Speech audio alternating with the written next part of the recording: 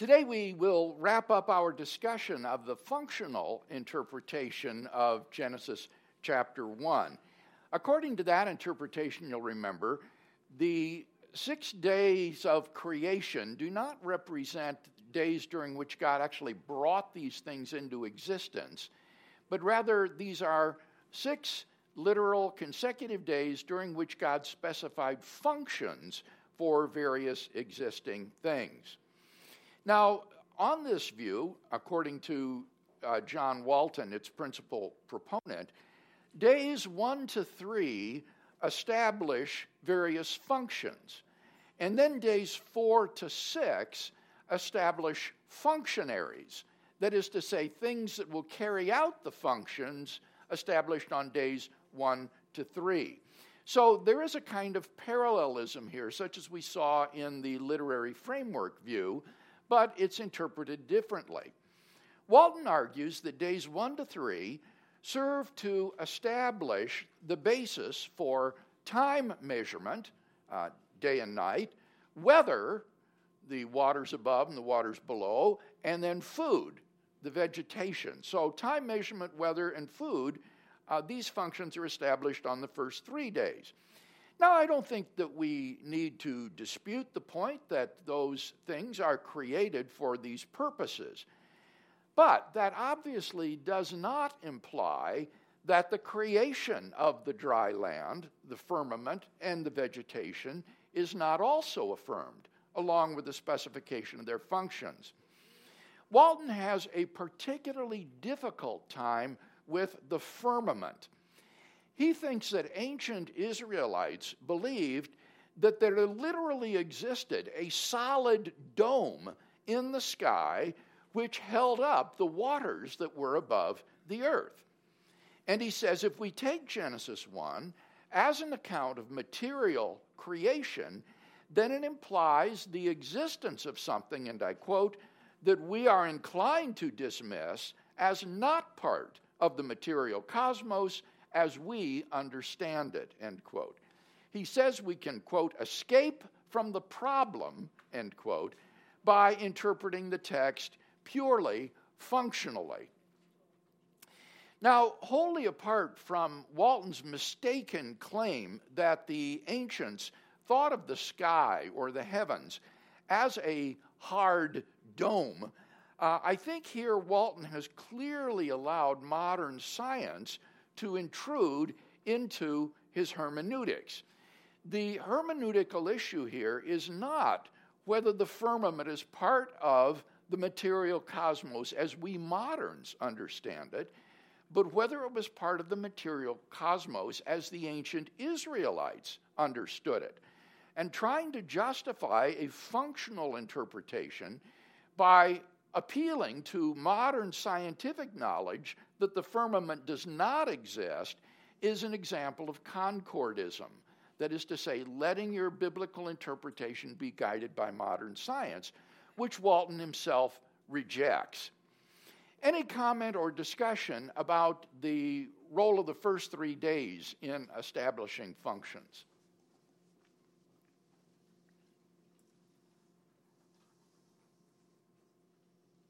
Brad. So are we really looking at what the early Hebrews believed as the intent of the written word here, or are we looking for truth? That may be a false dichotomy, but we're looking for what they really believed, what the author... Well, let me back up. Let me not say what they believe. Let me say what we're looking for is what the text affirms. Some people are willing to say that these ancient Israelites may have believed, for example, that the sun goes around the earth, that the earth is flat, for example, and other sorts of things. That's what they believed, but that's not what's taught by the text. So what we're interested in is what did these ancient texts teach? What did they affirm? And Walton thinks that if you interpret this text as involving the creation of material objects, then you're committed to saying that there is this firmament, that there's this solid dome over the earth like an inverted bowl in which the astral bodies are embedded. And therefore, we should interpret this purely functionally, not as material creation. And the point that I'm making here is that that's an illegitimate hermeneutic. That's concordism. It's letting modern science guide your interpretation of the text rather than what these people themselves affirmed and thought.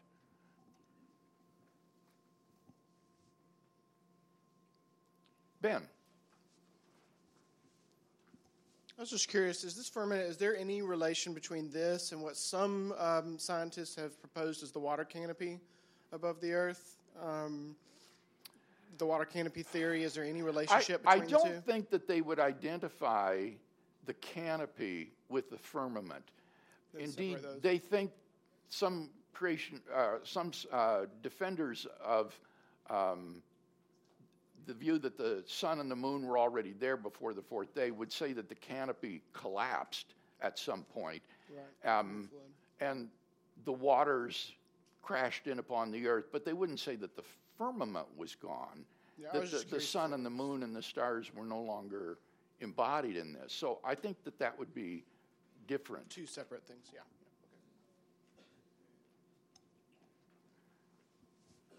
Ben.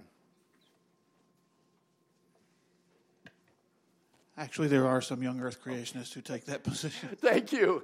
Okay. You mean they will identify the canopy? They identify the waters above the canopy as being as a vapor canopy at one point. But most of the young Earth creationist organizations have rejected the idea now because they realize that if there was a canopy there, you wouldn't be able to see the sun, moon, and stars, which was the purpose of the sun, moon, and stars, to be able to be seen to mark time markers. So they've rejected the idea. Now, Ben, correct me if I'm wrong here, but in that case, isn't it true then that the canopy is something distinct from the firmament? Because the sun and moon and the stars are in the firmament, right? So they would be beyond this canopy that then collapsed. It would be the waters above. They see the firmament as the space between. So firmament is often, in most translations, not the most favored word. Expanse is usually the word that's favored these days. So they see the expanse as the space between them, and the waters above as having, some of them see the waters above as having collapsed and been the flood waters. But again, most of them have rejected the idea now. That wouldn't be identifying the firmament and the canopy then. They would still be two realities. Correct, yeah, two different things. But Walton takes it to be a material object, a hard surface. Yes. Which would be different than what Ben was talking about. Okay, good. Walton then argues that on days 4 to 6, the functionaries are established, the things that carry out these functions. Walton's view differs from Blocher's literary framework view in that days 4 to 6 are not the creation of inhabitants of the domains or the realms that were created on days 1 to 3, but rather days 4 to 6 involve the specification of things which carry out the functions whose basis was established on days 1 to 3. So this is an interesting and different interpretation of the parallelism than Blocher's view. And I think it is in some ways more plausible than Blocher's in that we saw that the things created on days 4 to 6 don't really occupy the domains on days 1 to 3. But it does seem that they carry out functions related to the things on days 1 to 3. The sun and the moon, in particular, seem to be established as functionaries for time measurement. But notice that this doesn't do anything to rule out the material creation of these objects, along with the specification of their functions, which is what Walton would have to prove. Any comment then on days 4 to 6 before we move along?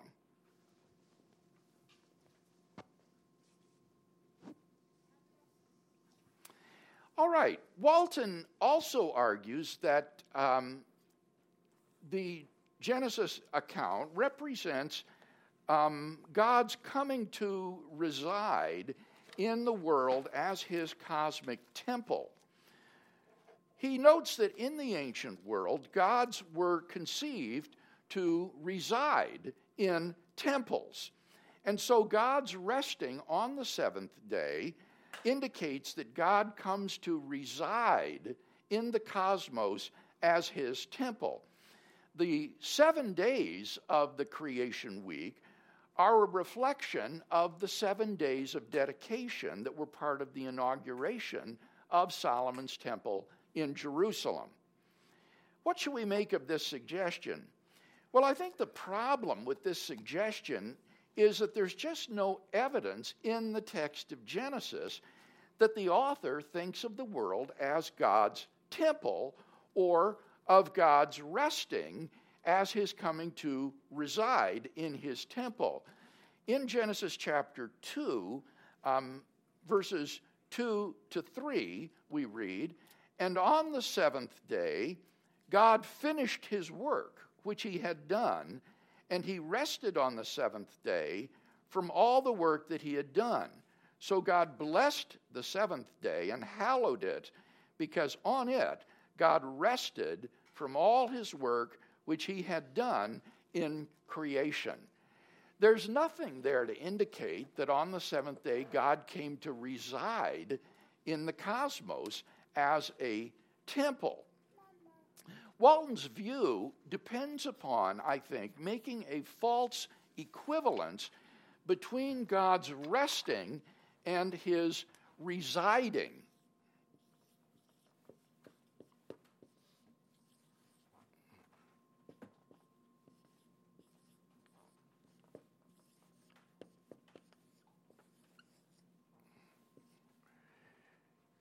On the functional interpretation, you see, God doesn't need to rest because he hasn't been creating anything during the previous 6 days. And therefore, this notion that resting must equal residing is a result of this functional interpretation. Since God hasn't been working, he cannot cease from working on the seventh day. So it's simply his residing in the temple, which is read into the text and is dependent upon this functional interpretation. On the traditional interpretation, the seventh day is a day in which God rests. It is the archetype for the Sabbath day during which we cease from work. So to justify his interpretation, Walton has to go outside of Genesis, since it's not in the text of Genesis, which is, I think, in and of itself a dubious procedure. Different authors who are separated by perhaps centuries can have different perspectives. Walton appeals, for example, to Isaiah chapter 66 and verse 2 to support his view. Isaiah chapter 66 and verse 2. This says,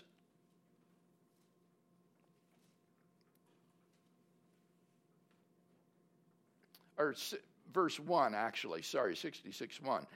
"Thus says the Lord, heaven is my throne, and the earth is my footstool." Now, I don't think that supports Walton's view at all. What it says there is that it is heaven is where the throne of God is, where God is seated, and the earth is just his footstool. It doesn't support the view that God comes to reside in the earth or the cosmos as a temple. Yahweh had a temple, all right, and it was in Jerusalem. Look at Psalms 132, verses 1 to 8, and 13 to 14. Psalm 132, 1 to 8, and then 13 and 14. "Remember, O Lord, in David's favor all the hardships he endured, how he swore to the Lord and vowed to the Mighty One of Jacob, quote, I will not enter my house or get into my bed. I will not give sleep to my eyes or slumber to my eyelids until I find a place for the Lord, a dwelling place for the mighty one of Jacob." End quote. "Lo, we heard of it in Ephrathah. We found it in the fields of Jaar. Let us go to his dwelling place. Let us worship at his footstool." And then verses 13 and 14. "For the Lord has chosen Zion. He has desired it for his habitation. This is my resting place forever. Here I will dwell, for I have desired it." So here you have the temple in Jerusalem described as the place where Yahweh dwells, not the cosmos as a whole. In fact, at the dedication of the temple, as it's described in 1 Kings chapter 8, Solomon recognizes that, in a sense, the temple itself was not a place where God actually dwelt, that the temple would be a place where God is manifest, but it is not a literal dwelling place of the Lord. 1 Kings chapter 8, verses 27 and 30. 1 Kings 8, 27 and 30.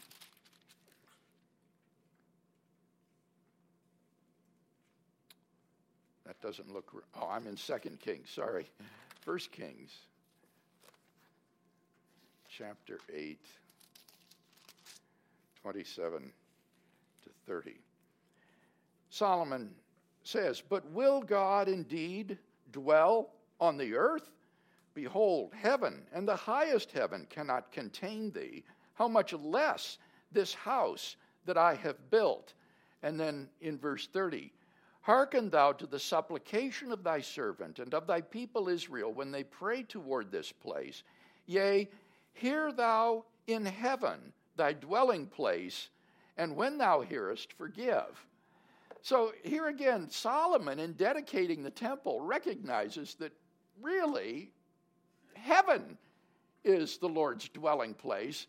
And he says, when we turn to this temple and pray, wilt thou please in heaven hear our prayer and answer? So I'm not persuaded that it's legitimate to read this into the text of Genesis 1, that it represents God's coming to reside in his temple. As for the 7-day motif, I think this is more plausibly connected with the practice of Sabbath observance than it is with the dedication of the temple. It is because of the practice of Sabbath observance, resting on the seventh day, that you have the creation account in terms of a 7-day week. And it may be well that the 7 days of temple dedication reflect the Sabbath day observance rather than the other way around. So in sum, I find Walton's purely functional interpretation of Genesis 1 to be implausible, not to say outlandish. The account, I think, is naturally taken to involve both material and functional creation. Any comments about that point? Yes, Bobby.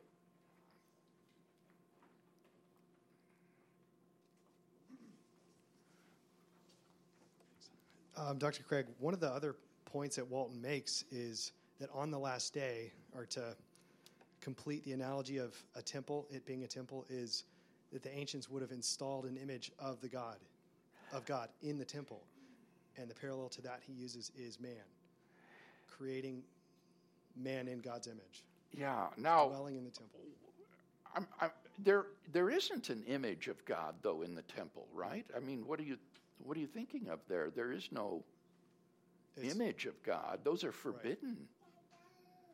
Right. So, and with respect to man's being God's image, this leads to another point that I had thought to make, but I omitted, and that is, why think that if God is creating here a dwelling place, that it's the whole world, that it's a cosmos, rather than the Garden of Eden? A lot of commentators have said that in creating the Garden of Eden, there are a lot of similarities between the garden and the tabernacle, where God's presence dwells in the Holy of Holies. as you say, man is created as God's image that lives in the Garden of Eden. So if you do want to have this idea of God's resting being his residing, why not identify it with the Garden of Eden rather than with the cosmos as a whole? I'm not persuaded that that's right for the Garden of Eden either. It seems to me that the Garden of Eden is created as a habitat for man, but not as a place for God. It's not referred to, interestingly enough, as the Garden of God in Genesis, but it's a garden created as a fit place for humans to be. So I'm very skeptical of reading this into the text that we have here the creation of some sort of temple or dwelling place for God, whether it be the Garden of Eden or the cosmos. Thanks. Mm-hmm. Taewon? Dr. Craig, I wanted to explore another possibility about this functional perspective. Could it be, since God is spirit, and he is showing us a progression of a spiritual to physical process. In the beginning, the first day, he actually separated light from darkness, and that is his intention to bring our dark spiritual state into the light. And second day, he separated the heaven and earth, which he separated the position of creator and creature so that we understand where we stand in reference to him in heaven. The third day, he separated land from the sea, and he commanded Adam and Eve to cultivate the land. And there's cultivating area that are separated from non-cultivational. That's just my guess. And the fourth day, he set in the rhythm, where we are going to observe the rhythm of season and days and month and mark. Uh-huh. And then he moved on with the creature of the sea and creature of the flies. That started to show us his design in a biological system. There are common systems with the sea creature and the flying creature, and then the sixth day, the animals. All this intricate design in biological systems that he kind of, and Chinese people learn all kind of things, martial art, and as well from the animals or their survival skill or something. So I don't know whether he just do that for our learning. And do you think that's a functional? And then he rested on the seventh day. He rested on his design, and he rested on this progression. What do you think about that possibility? Well, I think we have to be very careful about spiritualizing this account. I don't think that this is in any way a sort of spiritualized account. It seems to me to be a very physical description of the way the material world comes about. Particularly at the very beginning, Taewon, the darkness doesn't seem to represent in Genesis 1 a force of evil. There's nothing sinister about darkness in this context. It's just nighttime. And God creates a world in which there's day and night. And there doesn't seem to be anything in the darkness that would connote evil or something in opposition to God. And with regard to the separation of the heavens and the earth, although the word heaven can be used as God's dwelling place, in Genesis 1 it seems to be describing the part of creation where the sun and the moon and the stars and so forth are above us. It's not heaven in a spiritual sense. So it seems to me that the account from beginning to end is a very physical account of creation. It certainly does manifest God's cosmic design. That's certainly true, and it climaxes in man as the crown of creation. But the rest, well, the resting of God, it says very explicitly he's resting from the work that he had done during those 6 days. And so I take it that on the traditional account, he has been creating various things, and on the seventh day, he's finished, he's done. From Proverbs 8 that we read last Yes. week, it apparently God has a blueprint of this design in his mind before anything happened. And so to bring that blueprint to reality, there is this process. And so he probably, it doesn't have to be this, but there has to be some kind of process to bring from unseen to the seen. And so I thought this is a great way that he kind of expanded his wisdom into his design. Well, I do think that you're quite right in thinking of wisdom's role in creation as being a sort of blueprint on which creation is built. It's not as though he sort of made it up as he went along. That may not be in Genesis, but as you say in Proverbs, you certainly do have this notion of the creation of the world in accordance with God's wisdom. So I do think that's an important part if we want a full-orbed doctrine of creation. Well, let me wrap up by looking at the question as to whether or not creation in Genesis 1 cannot be both material and functional. This is what most people believe, that it's not an either or, it's a both and. But Walton resists this. He gives 4 objections against the view that Genesis 1 teaches both material and functional creation. But I think that on the basis of what we've already said, these objections can be fairly easily dismissed. Here they are. Number 1 is that days 1, 3, and 7 have no statement of creation of any material component. Days 1, 3, and 7 have no statement of creation of any material component. Answer? Well, this isn't surprising. For day 7, that's the day of God's rest. So, of course, he's not creating anything then. But on day 1, light is created, so that would be a material component. And on day 3, vegetation and fruit trees are created, and those are material components of creation. Remember, they don't need to be created ex nihilo in order to be created. Second objection, day 2 has a potentially material component, namely the firmament. But, and I quote, if this were a legitimate material account, then we would be obliged to find something solid up there, end quote. Answer, this is concordism.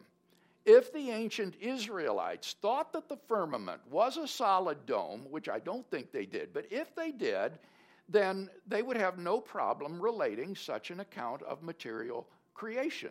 And it would be illegitimate to use modern science to guide your interpretation of the chapter. Objection number 3. Days 4 and 6 deal explicitly only with material components on a functional level. Days 4 and 6 deal explicitly only with material components on a functional level. Answer, this might be the case for the sun, moon, and stars, admittedly, but it's clearly false for the animals.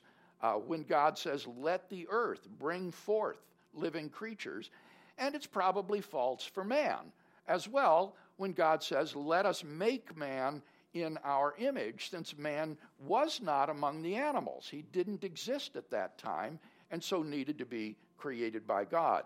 So I think that days 4 and 6 do deal with the creation of material objects and not just functions.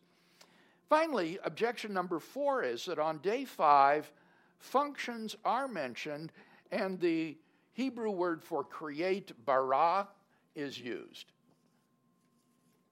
On day 5, functions are mentioned and bara is used. Answer, bara is efficient causation, the production of the effect. And the material origin of birds and sea creatures on day 5 is clearly in view. Again, the creation of material objects like birds and sea creatures doesn't require that God created them ex nihilo. Any question or comments about Walton's 4 objections to the both and view? Yes, Jim. Could you go over the third objection again, please? Yes. What was created? Yes. What he says is that on days 4 and 6, the account is dealing with material objects only in terms of functions. It's not talking about God's bringing them into being. It's just talking about their functions. And I am willing to concede the point for the sun, moon, and stars, that it may well be that on day 4, God simply specifies the functions that these already existing astral bodies are to fulfill. But I don't think you can say that about the animals and man created on day 6. The animals are clearly brought into being on day 6 when he says, let the earth bring forth, etc. And since man isn't among the animals, the creation of man must have involved the bringing into existence of something new as well. So while I'm willing to grant that day 4 deals only with the functions of the astral bodies, it seems to me on day 6, you just have indisputably the material creation of animals and man.